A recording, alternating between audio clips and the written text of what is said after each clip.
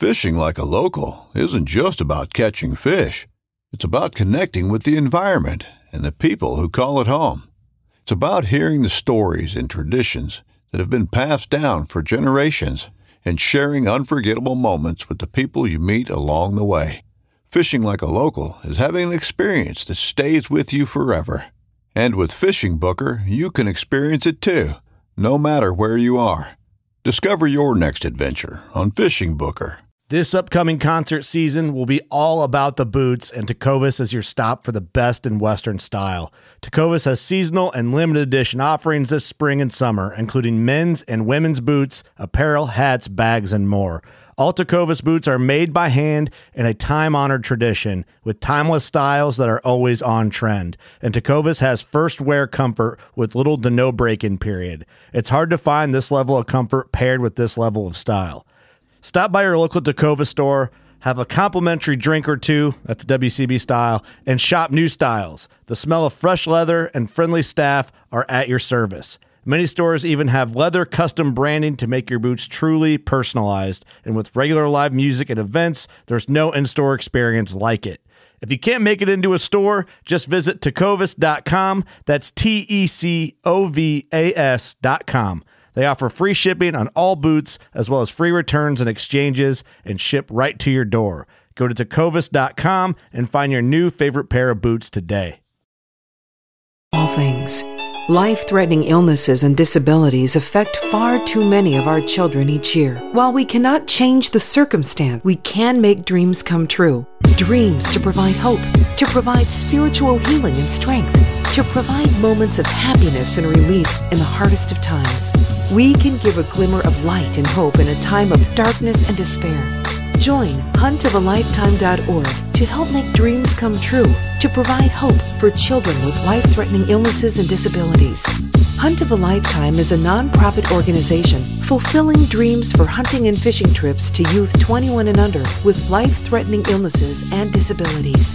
Visit huntofalifetime.org to learn how you can make a difference.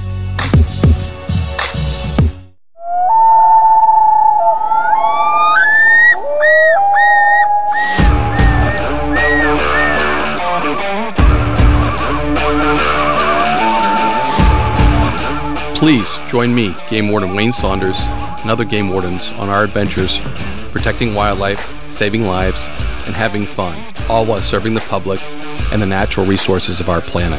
Listen to the tales and experiences of those who work in the outdoors while being entertained with stories about encounters with poachers, wildlife investigation, murder investigation, near-death experiences, search and rescue missions, wildlife interactions from game wardens around the country and around the world. When I retired, I realized I couldn't let go of that legacy, but rather wanted to share the passion, the commitment, and the stories of those men and women that call themselves game wardens. This is Game Warden Wayne Saunders, and this is Warden's Watch. Brought to you in part by International Wildlife Crime Stoppers, New Hampshire Wildlife Heritage Foundation, and Maine Operation Game Thief. Warden's Watch, Episode 105. David Brady, Florida Fish and Wildlife, an epic story of game warden survival. After that introduction, I almost feel guilty talking about the podcast. This one is a great training aid for those in law enforcement, those that work on boats. That's just a story of survival, that you can survive. The nice thing is now we're training in the water. We're doing all kinds of training similar to the situation that happened to David that he's going to share with on this Warden's Watch podcast. But I'm going to do a little different. We've been reading reviews. I'm going to read some of the most recent reviews and read like 3 of them back, so the newest ones. So, Sammy, you're up first. You're the last Warden's Watch. And if you haven't left a Warden's Watch review, please go to Spotify or to Apple Podcasts and drop a review. It just helps put us up in the front. And I'm pretty happy to announce that in our category, we broke the top 100. So we were number 81 in our category. Thank you. Couldn't do it without you guys listening. And if you guys share, I'll tell you, that's the biggest thing. The word of mouth works the best when it comes to podcasting, because people that listen to podcasts, or even don't listen to podcasts for that matter, if you tell them about a good podcast, they listen. So if each one of you that are listeners could tell somebody else that listens to podcasts about the Warden's Watch podcast, that just increases us a tremendous amount. And I would really appreciate it if you do that. And people that don't listen to podcasts, some of the older generation, I take their phones from them. I load the podcast for them, and they're just happy. They're excited to listen to these game warden stories because they've had interactions with game wardens and they really enjoy it. I just take the time and pull up their phone and here it is. And this is how you listen to it. So if you could do that for a friend that may not know how to do it, that would help us as well. So I'm going to start with Sam at the top. Thank you, Sammy, for doing this. I've been listening to Warden's Watch since 2019. That was our conception. That was the year we began. I'm currently in my freshman year at college to be a game warden. I am from New Mexico, and honestly, I would really appreciate if you guys interview a warden from New Mexico. Thank you, Wayne, for giving me different lenses of the job. It only makes me more excited for the future. That's 100%. I'm glad we're doing that. And that's part of Warden's Watch, is to reach out to people like you to inspire you. And we've had some serious success. I've had like 10 new recruits reach out to me and say, Wayne, thank you for doing what you do. You inspired me, and now I have a job here. I have a job there. And it's across the country. It's just not in New England. I'm pretty proud to say we've had some pretty good success at inspiring the next generation of game warden, which is exactly what I wanted to do with this podcast. Sammy, if you're familiar, you got a friend that's a game warden in New Mexico, I would be happy to interview them. My goal is to have every game warden or represented across the country in the long term. And I know I've gone to other states and done a few other podcasts with them, and it's because I have relationships with those states. That's how I do it. And so basically relationships are built. I get contacts, and I drop 2 a month. I should drop more, but it's a lot of work. To be honest with you, podcasting doesn't pay. I got to remember teaching college and doing my college jobs, like the only job that I do that actually pays right now. But thanks, Sammy. I appreciate that. We're going to go back here and try to get a few more podcast reviews. Literally the best. I like that title. I have never written a review for anything, but after feeling guilty about not writing one last week when Wayne didn't get any reviews and then subsequently forgetting to write one, I just had to do one this week. That's greatly appreciated, and I hope everybody that's listening has that same feeling right now, because if you took the time just to give me a review, and a good review at this, so I'm going to continue now.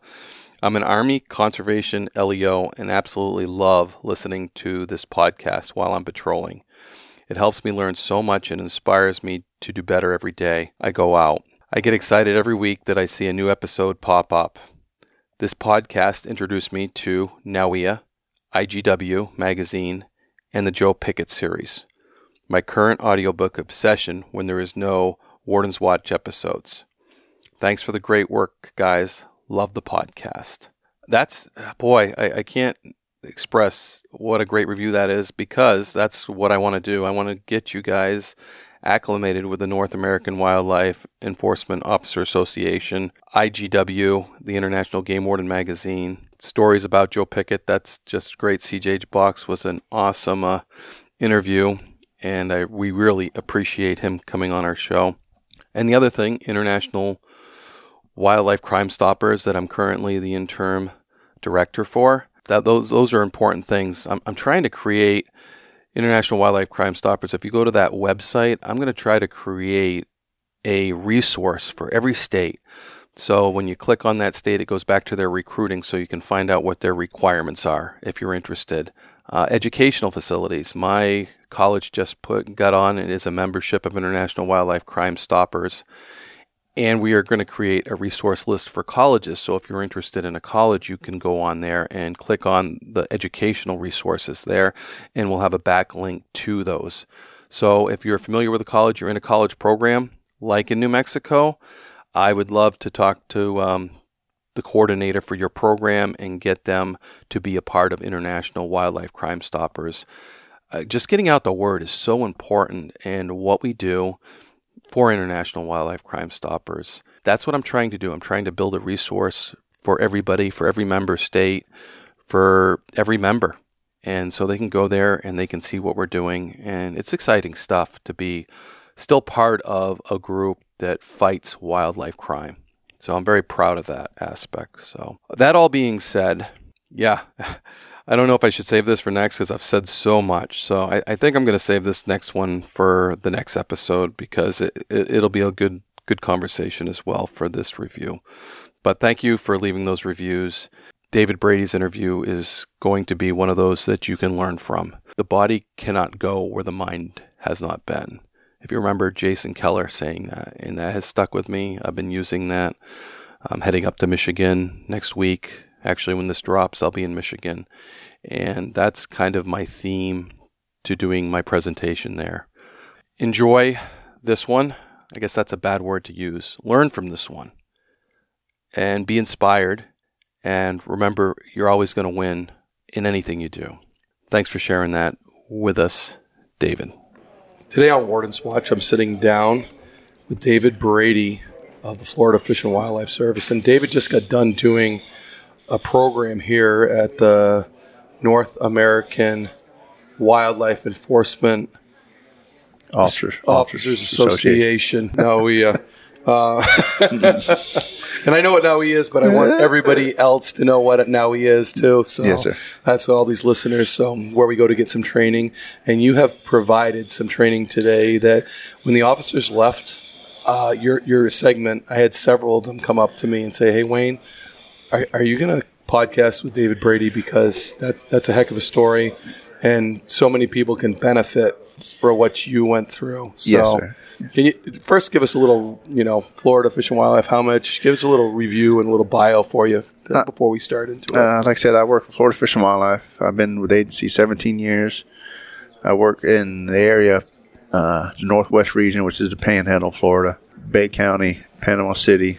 I'm also been on my SOG team for 14 years, which is our Special Operations Group, which we do a lot of high-risk man tracking, water response teams, dignitary protection, and also been with our dive team now a little over 8 years, which is body recoveries, evidence recoveries, documentation of boating accidents, just a little bit of everything. Man, you've done it all. So I've been around for a while. So yeah, it keeps it interesting too, yes, as you do that and develop those skill sets. Yes, and ebb and tie, get off teams, get on teams. And well, I'm still on both teams. You're on all of those teams, man. I'm on all of it.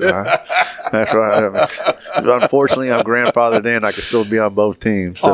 Awesome. And now there's a rule you can only be on one team at a time? Yes, sir. Only one team at a time. Wow. So once I get off the SOG team, I can't get back on the SOG team unless I get off the dive team. But yeah, so you're not going to get off that anytime soon, I can tell. I got these I can't keep up with these young kids anymore. I'm 51 years old, and these young kids they're all in that CrossFit and staying in shape, and it's just my knees and everything. I hear you, man. I hear you. And there's a time and a place for everything. Yes, and, sir. For sure. But tell us about this. And sometimes I coined the shooting. I was in the Colbert murders because 2 troopers died, a judge died. Yes. So I hate to call it an incident because I call it an incident because it was an incident. It was as they say, routine stops. I mean, how many times we hear on the news nowadays, officer involved shooting? It's a routine stop. Nothing ever is routine. No, nothing is ever routine anymore. No. Every stop, every vessel stop, every interaction with a hunter or duck hunter, deer hunter, or any kind of person, it's every incident is different. And I try to tell I tell my recruits that, and every time I talk to people, it's just things can go south quick. They can, and you got to be ready for it. And and I told people I constantly run before my incident. I still to this day, but before my incident, every time I did a vessel stop or checked a hunter, I always left the area and I always ran scenarios through my mind. It's like, what would happen if this would have happened? If that would have happened, how would I have reacted? What I would have done? And the day of my shooting, all those scenarios that ran through my head was, I have to get off the X, and the only place I can get off the X is off the side of my boat. Right. So that's what I did. And as I went over the side of my boat, that's when he shot me twice. Jesus. So let's start from the beginning of how the contact was made and rolling up on it. I was working St. Andrews State Park, which is in the Northwest region, is one of our biggest parks, one of our busiest parks. Thousands of people come through there a day. But it was one of the most busy, so they always want law enforcement officers out there, at least one officer out there during the day, during the peak hours of the summer. Yeah. So we always having them. So I was assigned to the park that day. That morning, I get a call from our dispatch, asked if I can handle a phone call from a gentleman that was maybe 2-3 miles down the road from us in one of our marinas. And he called me and said, he had 2 young kids, and I call them kids, boys, 19 and 20. They were living on a sailboat, and they were going back and forth with their gray dinghy and getting on the property and causing problems with the owner and customers and employees. So when he was explaining this to me, I said, "Are they there now?" And he says, "No." I said, "Well, if they come back on the property, call the sheriff's department. They'll trespass them and get rid of them." So he's like, "Okay, yeah, I'll do that." So I said, "All right." Called dispatch and said, "Hey, handle by phone." That was it. Yeah. That was that. I thought the call was over. A few hours later, a call comes over the radio, search and rescue. 4 people on a pontoon boat. All 4 people fell off. Pontoon boat was running wild in the Gulf of Mexico. The Gulf of Mexico was really rough that day. So the Coast Guard was responding. My patrol vessel, which is a 26-foot angler, was in the water behind our office. So I let my dispatch know that I'm heading to my office to get on my patrol vessel to go respond, help the Coast Guard, assist the Coast Guard whatever I can with the search and rescue. And as I was going out of the pass in Panama City, I was about a mile offshore, came back over the radio that all 4 people made it back to shore. Pontoon boat still running wild offshore. So I told dispatch, "Hey, I'm calling it because I'm getting beat up out there. I'm soaking wet. I don't want to ruin my gear or damage my boat." So I turned around. I said, they can find that pontoon boat some other time. They'll wash ashore and that'd be it. But as I was coming back through the pass, I get a phone call, and I answered, and it was the gentleman from that day, Mr. Howe, that was owner of that property area, that part of that marina where they renting boats and stuff. And he says, "Hey, I just talked to the two boys. If you see them, could you talk to them and explain to them what I told them?" "Yeah, no problem. I mean, hey guys, stay off the property. That's it." Yep. And as I was coming through the pass, well, that was the only boat out there, that sailboat, towing a gray dinghy. And I pulled up alongside it, blue lights on, pulled up alongside, and the guy that shot me, Rieger, literally looks at me and goes, "Why are you stopping us for?" And the only thing I said was, "I'm stopping you today just to explain to you about the incident from today, about you guys causing problems." But also when I pulled up alongside, I saw the registration expired on the vessel, and the complainant told me that they were under 21 and they had alcohol on the boat. So, of course, I saw the alcohol, and I knew they were under 21, so I knew I'm going to be there for a while, and just running stuff and just trying to figure out why the boat expired, because it was expired for 4 years. I told Atkins was actually up front messing with the sails, and Rieger was behind him with the trolling motor or tiller motor driving. I said, "Hey, turn the motor off. Rieger, Atkins, throw anchor for me," because the wind was really bad, and we were getting ready to get to a nice little shoal to run aground, because I don't want a sailboat to run aground, and we're in trouble. So he threw anchor. As he thrown anchor, I backed off, and as it caught, I pulled alongside and tied off. And as I was explaining to the kids, I said, "Hey, why is this boat expired?" Well, Atkins looked at me and goes, "Hey, I just bought it." I said, "All right, well, do you have any paperwork on it?" He goes, "Yeah, I got some up here, but the rest of it's in the cabin." Well, routine stop. Okay, well, I had thousands of boats, so I stopped. Yep. And, Rieger looks at me and says, "Hey, I'm going to go in the cabin grab the rest of the paperwork. I said, all right, do you have an ID on you? And he says, no, I don't have an ID on me. So I said, all right, well, go ahead and grab the paperwork. And I looked at the other kid and I said, hey, do you have any ID on you? He goes, yeah, here's my ID and here's my paperwork. So I grabbed his paperwork and ID and put it up on top of my center console. I turned around and literally ripped a piece of paper off my ticket book to write down Rieger's information. As I turned back around, Rieger stepped out of the cabin of the vessel and had a gun pointed in my face. So at that time, I mean, when they say tunnel vision, you just the thing looked like freaking a cannon. Yep. So, and I was standing on the X, and I couldn't go left, I couldn't go right, because my center console and my bench seats, the only place I knew to do was... So you're on your boat, he's on his boat. Yeah. So what's the distance between you guys? Maybe 4 or 5 feet. Yeah. So, I mean, just right there in my face. So I jumped over the side of the boat. As I turned to jump over the side of the boat, that's when I heard 2 shots, and first shot hit me in my shoulder, and the second shot hit me in my side. I went into the water.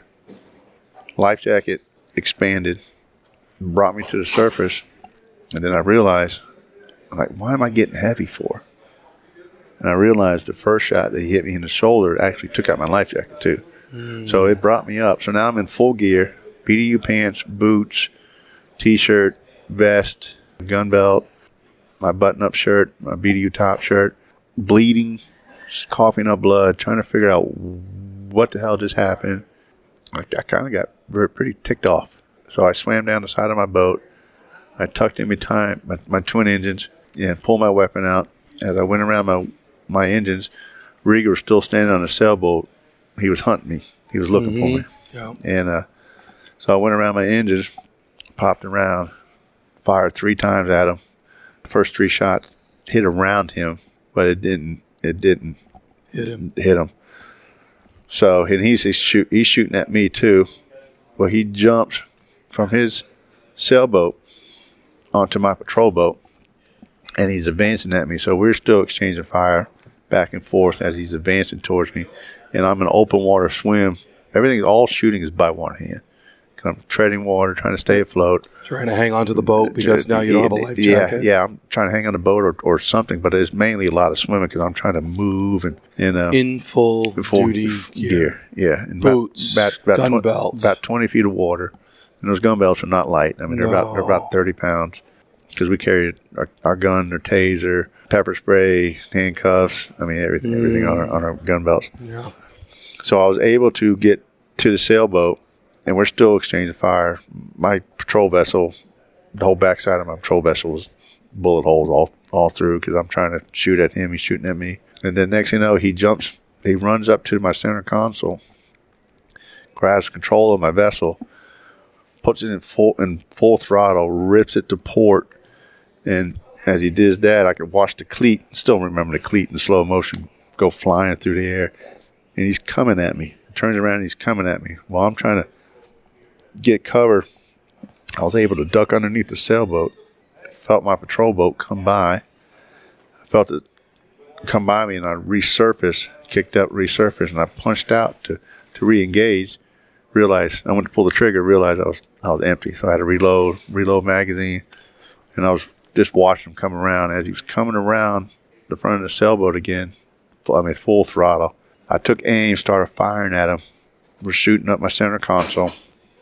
And my bow of my boat, and there's bullet holes in my bow of my boat, center console. He crashes my patrol vessel into his sailboat.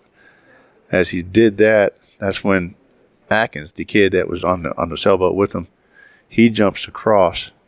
I hear a scream as he jumps across. So I'm like, oh, damn, I just shot this kid as he jumped across. But Rieger still had the gun out shooting at me, and I actually shot him in his hand. And that made him, after Atkins jumped on board, and I shot Rieger, that's when they left. They were gone. Mm-hmm. They left me out there. So I'm realizing I'm full gear trying to figure out how am I going to get out of this water. Well, there's that anchor line. Whoa. So I grabbed a hold of that anchor line, and I started scanning the area. As I was scanning the area, I noticed a Coast Guard was coming towards my location because they saw my patrol boat go around the sailboat a couple times, like, what's going on? And they see somebody in the water. So as Rieger and them left, the Coast Guard was getting close to me. I started waving at the Coast Guard, yelling for help. Next thing you know, I see the Coast Guard backing up. I'm like, where are they going? And I realized I still have my gun in my hand. They saw the gun. So they're like, oh, hell no, something's going on. We're backing up. Well, I reholstered my gun and started yelling at them. And they pulled up alongside, and I said, hey, officer, I'm a Fish and Wildlife officer. I've been shot, and they stole my boat.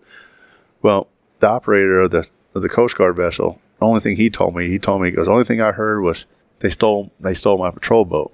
Well, he was getting ready to hammer down to go after my patrol boat. Well, I yelled a couple cuss words and said, hey, get me out of this water. I've been shot. And he's like, what? I said, I've been shot. Get me out of the water.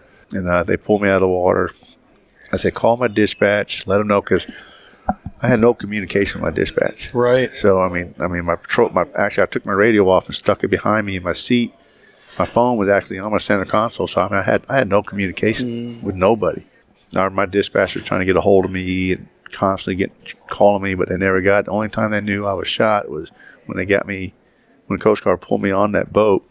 I told them, I said, hey, call my dispatch, let them know I've been shot and my boat's been stolen. Mm-hmm. So, of course, that's the only phone call they got. And that was dispatch. I still tell them that they are some of the most toughest and bravest people, because, I mean, there are lifelines. Agree. There are lifelines out there. I mean, they know stuff before we know stuff. And they're like, oh, okay, this is not either this going to go bad, or so they're getting us help. And they're some of the most amazing people. Yep, I totally agree. So, I mean, they can sit there, run a car, a person. They got 5 computers up, and they're just reading stuff. And I got trouble answering the phone and working on the computer at the same time. No doubt. Nope. They can tell by the tone of your voice, the amount of time you haven't checked in because they're used to you. Yeah. Yes, I would agree. Every 3 to 5 minutes, they always call us just to check on us. Hey, are you 10-4? Yeah, well, we got it 10-4. Good to go. So they know. So they weren't getting nothing out of me. So they were toning me. They were getting a hold of other officers, start sending my way. And as she was doing that, she comes over to Brady and goes, I'm calling the Coast Guard and see if they can get an eyeball on me. Mm-hmm. And as she was saying that to another officer, the phone was ringing. And that was actually the Coast Guard calling her dispatch. Mm. And that's when they came and picked me up out of the water and took me to the hospital. But about 2 hours later, I walked out of the hospital. As I was walking out, the sheriff's department came up to me and goes, hey, you need to go out through the side door. I'm like, why? They're like, well, we're bringing Rieger in. We're bringing the possible shooter in. I'm like, all right, I'll go out the side door. But yeah, they arrested him about an hour and 45 minutes later, him and his partner, in a pole barn. Rieger was shot to the hand, and the gun was laying next to him where he was trying to hide. So, but no incident. SWAT team went up and got him. He just gave up. So. Yeah. And did they tell you how he proceeded after? Did they just head for shore in some place to hide? Or yeah, when they ran my boat aground, they ran aground in a place called the Cove in Panama City Beach. They ran it in a residential area. So people on a condo, they see my patrol boat hit a big sandbar. Well, lights are still on. I mean, it nailed it hard. Mm-hmm. And then they noticed 2 kids just jump off the front of the boat. So they're like, that's not right. So, of course, they started calling 911. And so that got everything rolling. Plus, the Coast Guard called 911. So they already knew what was going on. But it hit social media so fast. I mean, right. My friends were actually calling my cell phone while I was in the hospital. My cell phone was on the patrol boat. So, I mean, but it hit social. People were calling my brother at the time saying, hey, is your brother all right? My brother's like, what's going on? He's like, an FWC officer's been shot. And, of course, he was trying to call my phone. Of course, I'm not answering it. Right. So he was able to get a hold of one of my buddies, who's an officer, and he's like, yeah, your brother, he's been shot. And so, of course, my brother had to go get my wife from her job. He ran in there and goes, hey, we got to go. Dave's been shot. And, of course, and as they were getting in the hospital, because they heard that I was shot in the neck, shot in the chest, and possibly deceased. So, So they thought they were going to see a dead body, but of course I'm sitting in a gurney like, I'm right here, guys. Yeah, I'm good. Pretty happy time when they saw you too. Oh yeah, I'm sure. Yeah, a big relief off of them. So. Mm-hmm. Absolutely. So your injuries, I mean, you were shot twice. Yes, sir. I was shot in the shoulder. That was just a muscle shot.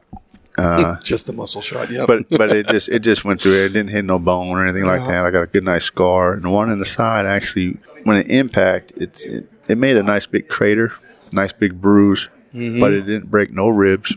It did bruise my lung pretty bad. That's why I was coughing up blood. That's what I was wondering. So that's why I was coughing up blood. But it was about a quarter-size hole and about maybe an inch and a half deep. But it was just soft tissue. But I mean, that vest saved my life. I mean, the vest has. I talked to the owners of Point Blank, who makes our vest, and they said it has 17 layers in it. It only went through 2.5 layers.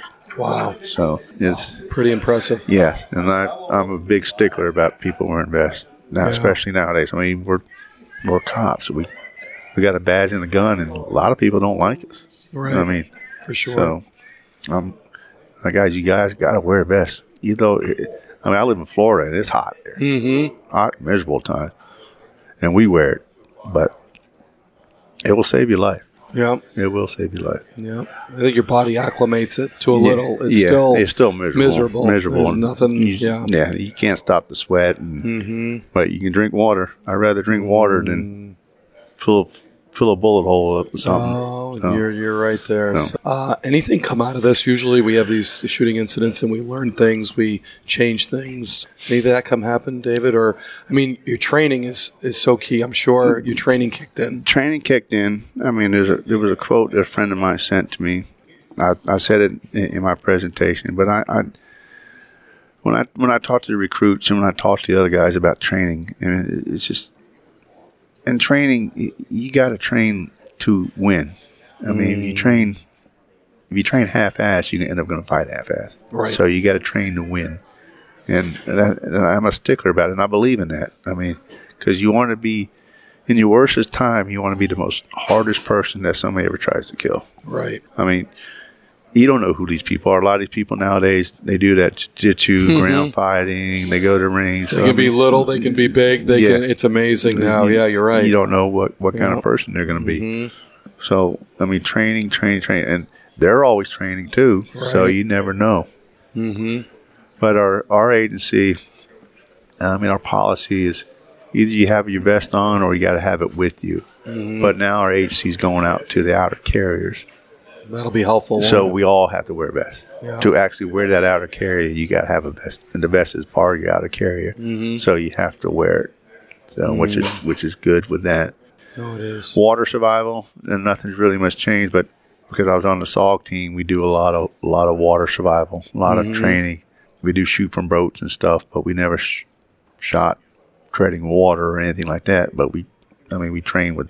Keep your gun out of the water and tread water for 15 minutes, but that's about it. But they're looking at some stuff for at a range, shooting range, to simulate some of that stuff because salt water and stuff like that, it ruins your gear. Yeah, and they don't want to keep buying new guns. They're not cheap. Yeah, so no doubt. No, very interesting stuff.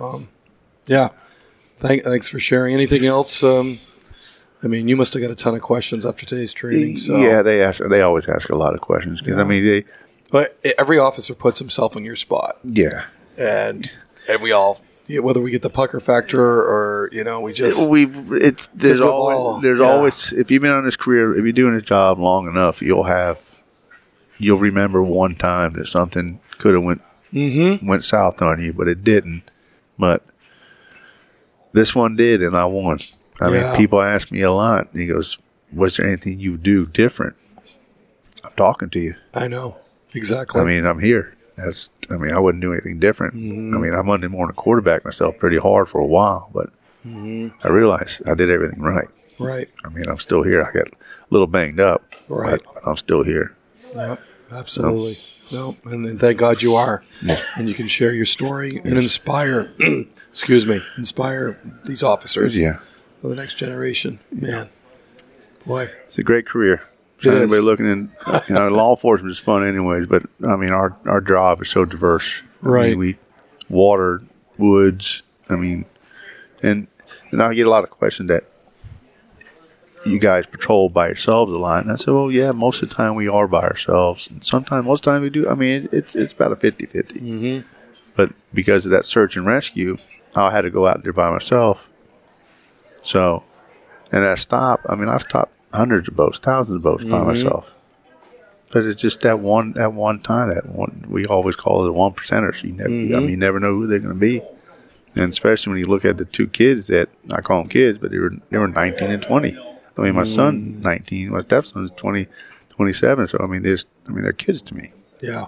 So. And here we are, two guys that got shot in the line of duty, and we still say it's the best job ever. Yes. So if that's not good advertisement, I don't know what is. Yes, definitely. So, hey, I really appreciate you sharing your story with us. I appreciate it, Wayne. On the podcast. And it's been a great week here. I've had a blast here. And this is my first conference, and Tennessee did one heck of a job. They certainly have. That's why I can't talk. Yeah. You can hear me. I'm the same way. So. Oh, it's been great. Thank you so much. Appreciate it. All right. I appreciate it.